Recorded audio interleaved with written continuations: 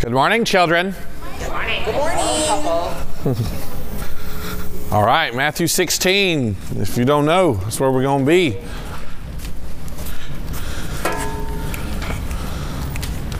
Jake, did you peek at my notes this morning? Sorry? Did you peek at my notes this morning? No, I keep doing it. Dude, I'm telling y'all. You know, eventually nobody's going to believe us. Right. I don't believe you now. No, I'm serious. He started to talk about go make disciples and go home, and I'm going, hey, that's what I'm going to talk about this morning. That's what you call Holy Spirit synchronize, right? Holy Spirit activates. Yeah. So, what's our theme this week? Jesus changes everything. Has he been changing some stuff this week? Yes. Today, I want to end with one more thing that Jesus changes, and that's Jesus changes your path. We have talked so much about what Jesus wants to change right now and what he wants to change from your past, and bless you. Thank you. Jesus changes your sneezing. Yeah, that's not one of them. But today, both in this morning and this evening, we're going to kind of look at how Jesus changes your path. Because this is the last day we're thinking about moving forward. Bless you. What is Jesus needs to change the allergy medicine in here. But Jesus does change your path. A lot of you are trying to figure out what's next. Not just for this week. This has been a topic in some of your lives even before this week, where you're going, I'm at this spot and I don't know what's next, and I need to know the path ahead of me. I need to know which path to take, right?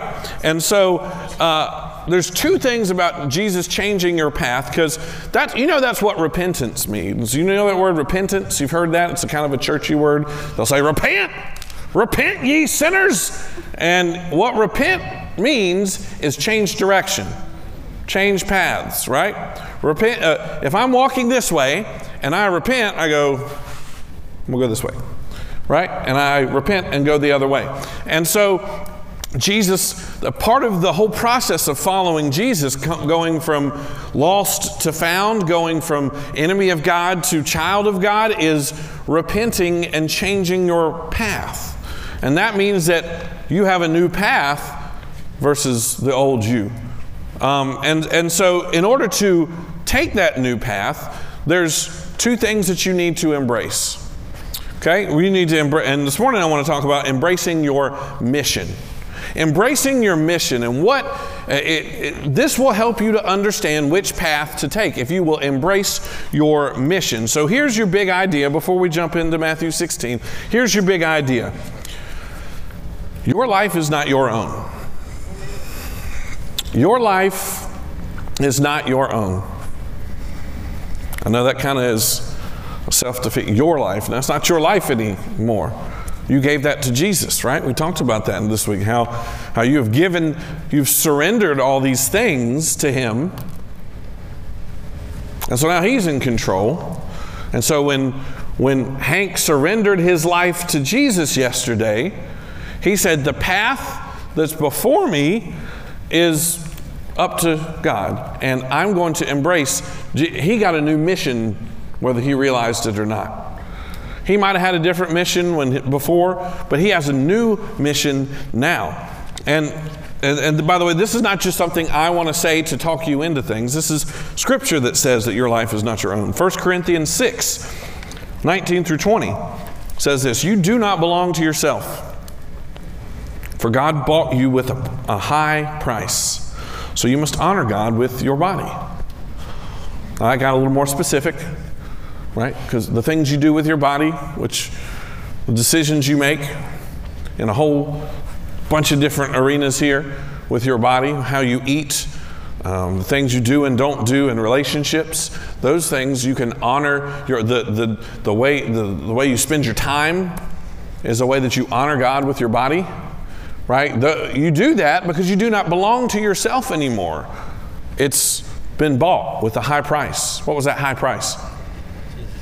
Jesus' blood on the cross, Jesus' death on the cross. Remember we talked earlier this week. God bankrupted heaven. He He emptied it all out. He gave everything that he had for you. Galatians 2:20 says something very similar, but just kind of in a different light. It says, my old self has been crucified with Christ. It is no longer I who live, but Christ who lives in me. So I live in this earthly body by trusting in the Son of God who loved me and gave himself for me. Again, the song choices, if you pay attention to the lyrics, you understand and you are reminded of the fact that, that you are not only bought, but that the old you is gone. This is a totally new you. I was talking to Hank a little bit about what it means to be saved yesterday, and one of the analogies that I gave him that I think is very important is, you know how a caterpillar turns into a butterfly? You know that whole process. That's something you learn in school. Does a butterfly go back to a caterpillar? No. That old caterpillar is dead and gone.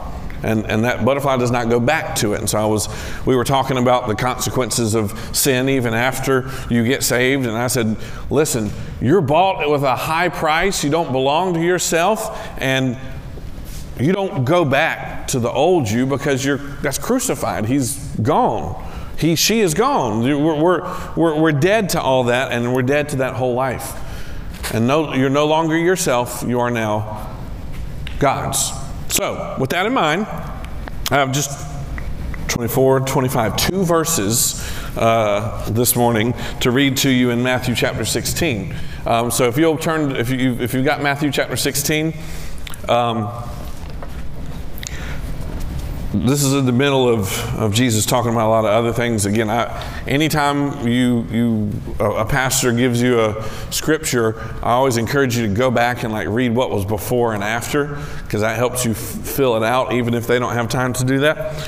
But Matthew 16, 24 and 25 says this, and some of you may have heard this, some of you older ones, because I've preached on this before. But it says, Jesus says to his disciples, if any of you wants to be my follower, you must give up your own way, take up your cross, and follow me. If you try to hang on to your life, you will lose it. But if you give up your life for my sake, you will save it. We talked a little bit about that verse earlier this week. You hinted at it when we were talking about what we called the upside down kingdom, right? Where the first is last and last is first. The meek will inherit the earth. You want to save your life, you've got to give it up. And this is, you'll hear this if you stay in church, if you stay in Christian circles, you'll just hear this phrase being used, take up your cross. Take up your cross and follow. This is just part of the cross you have to bear. Now, do y'all remember the Easter story? Do you remember how Jesus had to carry his own cross for part of the journey? He's already been beat, he's already been whipped, and he is taking the instrument that was going to cause him great pain, right? If you ever look into, I won't go into it now, but the process of being crucified is very painful. In fact, it was designed to be extra painful. And imagine not only knowing that is coming, but having to pick it up willingly and carry it to its destination. Kind of sucks, doesn't it? It's kind of bad, isn't it? To have to do that. And so that's the picture that we get. Thankfully, most of us will not ever endure that, right? Although there's a couple of Jesus followers that did end up being crucified just like he was. But the analogy, the picture that he's painting is you have to willingly pick up suffering in order to follow him. And so let's just break down those 3 phrases. Well, it's not up there, but let me break down those 3 phrases real quick and give you some more verses to go with it. This is what it means, or one of the things that it means. There's a little bit more to it. I don't want to oversimplify what it means to follow Jesus, but here are some big things when you're coming to the decision on how to move forward on your path. One is, again, we talked about this a lot, give up your own way. So if you want to follow Jesus, you give up your own way. Romans 12, 1 and 2 give us a great example of that. If you want to write that down under give up your own way. It says, I plead with you to give your bodies to God because all He has done for you. Let them be a living and holy sacrifice, the kind He will find acceptable. Remember, we talked about sacrifices in the Old Testament and how you had to take something, normally spotless, depending on the sin or the sacrifice that you were making, and something had to die in order to be a sacrifice to God. Well, He's saying, don't kill yourself, but be a living sacrifice. Be a sacrifice where everything you do is for Him, living and holy. This is truly the way to worship Him. Don't copy the behavior and the customs of this world. You might want to, if you find that in your Bible, you need to write that down. Don't copy the behavior and the customs of this world, but let God transform you. There's that caterpillar going into a butterfly, into a new person by changing the way you think. Then you will learn to know God's will for you, or you can even substitute will, path for you. Then you will know God's path for you, which is good and pleasing and perfect. Give up your own way, you get God's good, pleasing, perfect will. That's part of what it means to follow Him. So He says, first and foremost, if you want to follow me, give up your own way. But not only that, but you take up the cross. And again, I kind of jumped into that a little early, but under take up your cross, just put cross equals suffering and sacrifice. It's number 2, take up your cross, and then under that put cross equals suffering and sacrifice.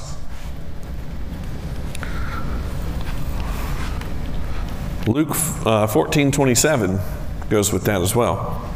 It says, whoever does not carry his own cross and come after me cannot be my disciple. Luke 14, verse 27. Luke 14:27. Whoever, hey, could you put that up there? Is there Luke 14? Yeah, Matthew 5:11-12. Okay. I'll get to that in just a second. Luke 14:27. This is kind of very, you know how I was talking with some of y'all how the Gospels tell different sides of the same story sometimes. Like you'll read about something in Matthew and you'll read about something in Mark and in Luke and in John, and they all say the same, describe the same story but from a different angle. This is one of those instances where Luke records it as saying it's less of a you must take up the cross and it's more of a if you don't. Right? He really emphasizes whoever does not carry his own cross and come after me cannot be Jesus' disciple. This is non-negotiable. This is a part of it. This is not you becoming a super Christian or an extra special gold star Christian. This is just what it means to follow Jesus. Now that doesn't mean you go looking for trouble. That doesn't mean you go looking to try to make it and that your life is going to be nothing but pain and suffering. That's not what he's saying. He's saying that there are some things that are some sufferings, some troubles that will be unique to you following Jesus. You're going to save yourself a lot of struggle from stupidness and sin and selfishness, but also you're going to take on certain things just because you're Christian. More and more in our world, they're going to mock you. They're going to maybe not hire you for a job or not let you get into a certain club or whatever because you stand for the things of Jesus. And we have to be willing and we have to accept that. I have family members that won't talk to me. I have friends that I'm no longer friends with, but not because I don't love them, not because I don't want to be around them, but because I've chosen to live in the kingdom of God, where God says certain things are good, certain things are not, and I'm not going to betray that. And so they say, all right, well, we're no longer friends. We no longer talk, right? It's just a part of, that's just the cross that you ever hear someone say, it's the cross I bear. I'm so handsome. It's just the cross I bear. It's just terrible. No, but there are literal crosses to bear. There are people. I talked about this a couple weeks ago at the end of June when I preached about Pride Month, and I said there are Christians I know that are attracted to people that they shouldn't be attracted to, that is not in God's plan for their romance and their marriage and their dating life, and they had to, and God has not taken that desire away from them, He has still called them to abstain from it, though. And so there are people that have taken on the suffering of, I don't get to act on all of my romantic desires because I follow Jesus and what he says is more important than what I feel. It's tough, it's hard sometimes, but as we've talked about before, Jesus' way is always better. In fact, in Matthew 5, he says this. He says, this is part of this thing called the Beatitudes. He says, God blesses you when people mock you and persecute you and lie about you and say all sorts of evil things against you because you are my followers. Be happy about it. Be very glad. For a great reward awaits you in heaven. And remember, the ancient prophets were persecuted the same way. When you choose to obey Jesus, even when it's not popular, people may threaten you. You may lose your job or friendships or all the stuff that we just talked about. But it's just a part of the Christian life following him. But it does ultimately lead to blessings. I don't know about you. I know it's hard to give up what we want right now for something better later. Have you ever had that choice to make? Right? You are presented with a choice. You can have, I try to do this with my little ones. You can either have this toy now, or you can have this toy later. What are you going to choose? The okay thing now or the great thing later? It's a choice we have to make. And in the same way, it's kind of like, look, you may have to give up some things in this life. You may not get to have as much fun as you see your friends having because you're like, that's sinful. That's a desire I shouldn't act on. But when you do that and you give up the little bit now, what you get is a billion times better. I don't know about you, but again, I'm getting old. And life goes by fast. Even at y'all's age, though, y'all been talking about, oh my gosh, I'm graduating high school, or oh my gosh, I'm going into high school, and I feel like I still should be a little kid, right? Emma's going into middle school. We were talking about making me feel old, right? Why is my daughter at youth camp? She's too young for that. Because time goes by quickly. Your life, the Bible says, is like that compared to eternity. Wouldn't you rather have the best things forever, ever, ever, ever? Versus some okay things right now? That's what Jesus is saying. Hey, when you're blessed, when people persecute you, when they are mean to you, when they bully you because you are a Christian, that's actually a blessing. Because that means that God is going to make up for that, whether it be in this life or the next. Now, write this down. Suffering for being a jerk isn't the same thing. Suffering for being a jerk or for bad decisions is different. Is that the Suggs Cliff Notes version? Yeah, that's New Suggsian translation. That's my translation of 1 Peter 3:17. That's the verse that goes with it. Again, I try to, when I tell you stuff, I don't want you to think I'm just making this up out of thin ear. First, thin ear? Did I say thin ear? Yeah, you did. That too. 1 Peter 3:17. Did I add that, Jake? There it is. Who knows? I made these slides this morning, so I could have been half asleep. Remember, it is better to suffer for doing good, if that's what God wants. Again, don't go looking for it. Don't be like, yeah, I'm going to suffer today. Woo! Like, you're crazy. We need to talk to you a little bit about that. That's not okay. But it's better to suffer if that's what God wants. If that's, remember that plan that he has that's so wonderful and awesome, that he can make lemonade out of your lemons, that he can make that all those things work out for good for those who love him and are called according to his purpose. It's better to suffer for good if that's what he wants than to suffer for doing wrong. Don't suffer for doing wrong. Some Christians that I know, that I grew up with, that are now adults, they started out being willing to suffer when God wanted them to, but now they go around looking for a fight. Now they're like, I'm being persecuted. I'm like, no, you're just a jerk. You're just mean. You go around taking the Bible and pow, pow, pow in the face, right? Not really, but you might as well have. It's like, that's not, if you suffer for that, that's your own fault. God's not going to bless that.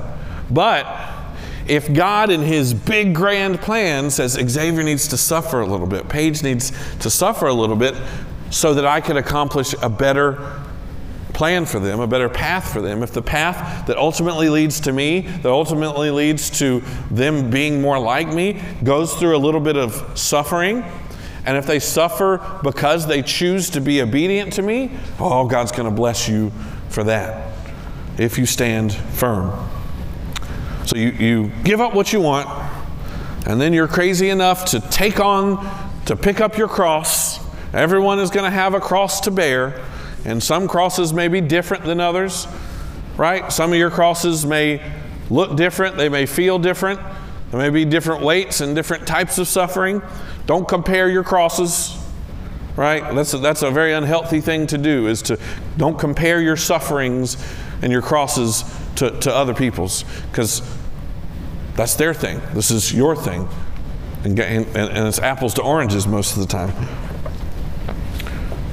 But the main thing that he's saying is, he says, give up what you want, take up the cross, and number 3, follow me, follow Jesus. Number 3 is follow Jesus. Now, you can follow Jesus in a couple ways that Jake began to touch on here this morning, just talking and worshiping with y'all. And for those of you that are a little bit older, and I know our adults have heard me talk about this, but again, if we're trying to set you up with a foundation, you need to know these things. These things need to be, you know what a mantra is? You ever heard of a mantra? This means yes, this means no. Yeah. Mantra, that's the thing you repeat over and over and over and over and over and over. And it becomes a way of life. It centers your thoughts and helps you to focus on certain things. Christians have a mantra. And when I talked about, as soon as God let me understand that we needed to understand our mission, then there's a very simple, clear mission for all Christians, right? Now, you may have individual missions within the big mission, right? Just like if you've ever played, some of those Army video games where you've got a big mission, right? You've got the task that you're trying to achieve, but there are sub-missions, and sometimes you go on this quest, and sometimes you go on that quest. Or if you're a real boy military, some of you have parents in the military that they had an overarching goal. The reason that the U.S. forces were in that area, but there was also little missions, and maybe Brody's dad did one thing, Brody and Ty's dad did one thing, and maybe Jake's dad was going to do another thing, or maybe, there were all sub-missions underneath the main banner, right? And so I'm going to give you the main banner. Let me give you the main thing, whether God calls you to Africa, whether he calls you to Siler City, whether he calls you wherever, and to do whatever. There's 3 things that every Christian has a mission to do. Love God. The first one is love God.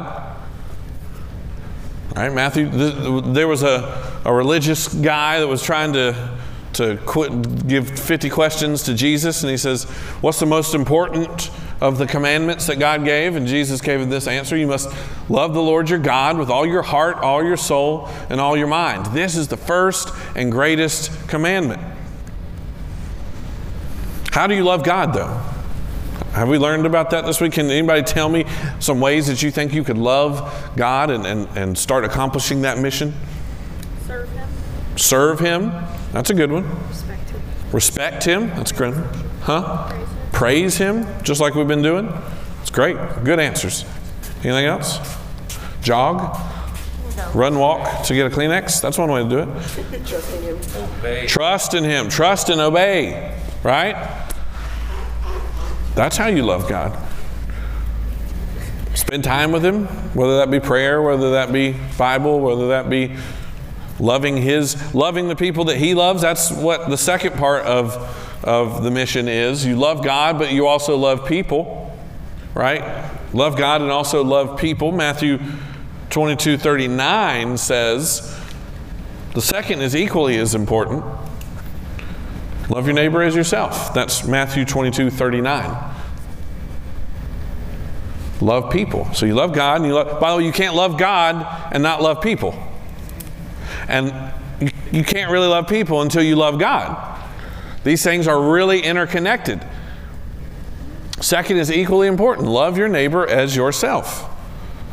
And by the way, again, I don't like to get into you have to love yourself first, right? You kind of do, though, because you have to love your neighbor as yourself. And if you don't love yourself, you can't love your neighbor. You can't love God and not love yourself because you are a creation of God. So if you have a bad view of yourself, if you have a low view of yourself, you're not being loving to God because you're insulting His creation. So when you love God, that gives you a love for yourself. It's not an obsessive, selfish, narcissistic love of yourself, but it's one that's like, I'm good. God made me. He knows what He's doing. I'm pretty awesome. But let me now focus, like we said yesterday. Okay, yes, get this established. Now love someone else. Pray about yourself and then pray about other people, because that's what it means to love them. And so whether you love people in Siler City, whether you love people halfway across the world, whether you love people as a nurse or as a teacher or as a pastor or as a Subway sandwich artisan or as a lifeguard, or as long as you're loving God and loving people, you are accomplishing His mission for your life.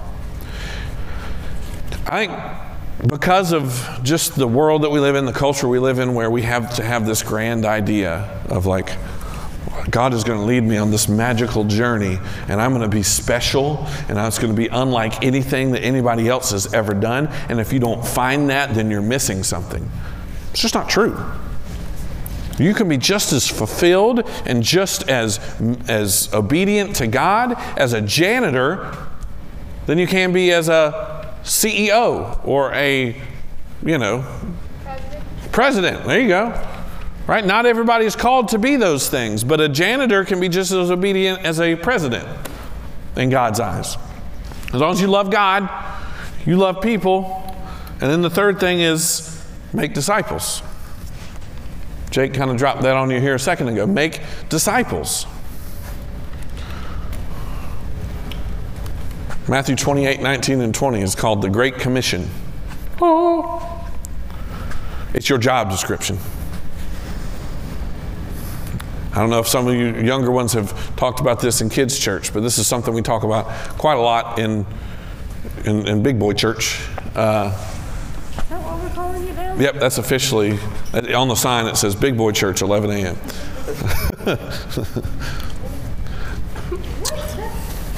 It's a joke. That's what it No, is. he said girls aren't welcome because it's only for big boys.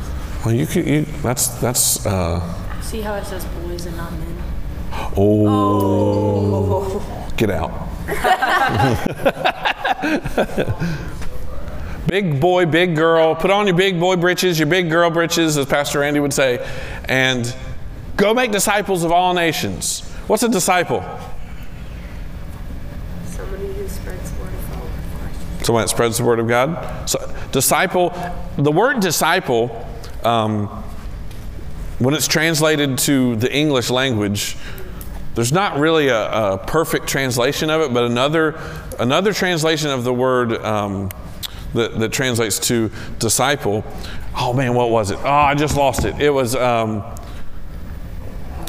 you trying to think of the Greek word?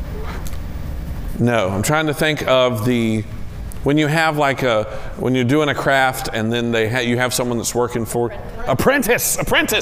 Yes, disciple equals apprentice. Write that down. It's good. Sorry, had a brain fart there. Not off the top of my head. No, I don't. It's what you pooted what? Scipulus. Cool. Bible classes. Syphilis. Nope, that's not it. That's not it. Very concerned person. So that word, superfluous, or whatever she said. The purples.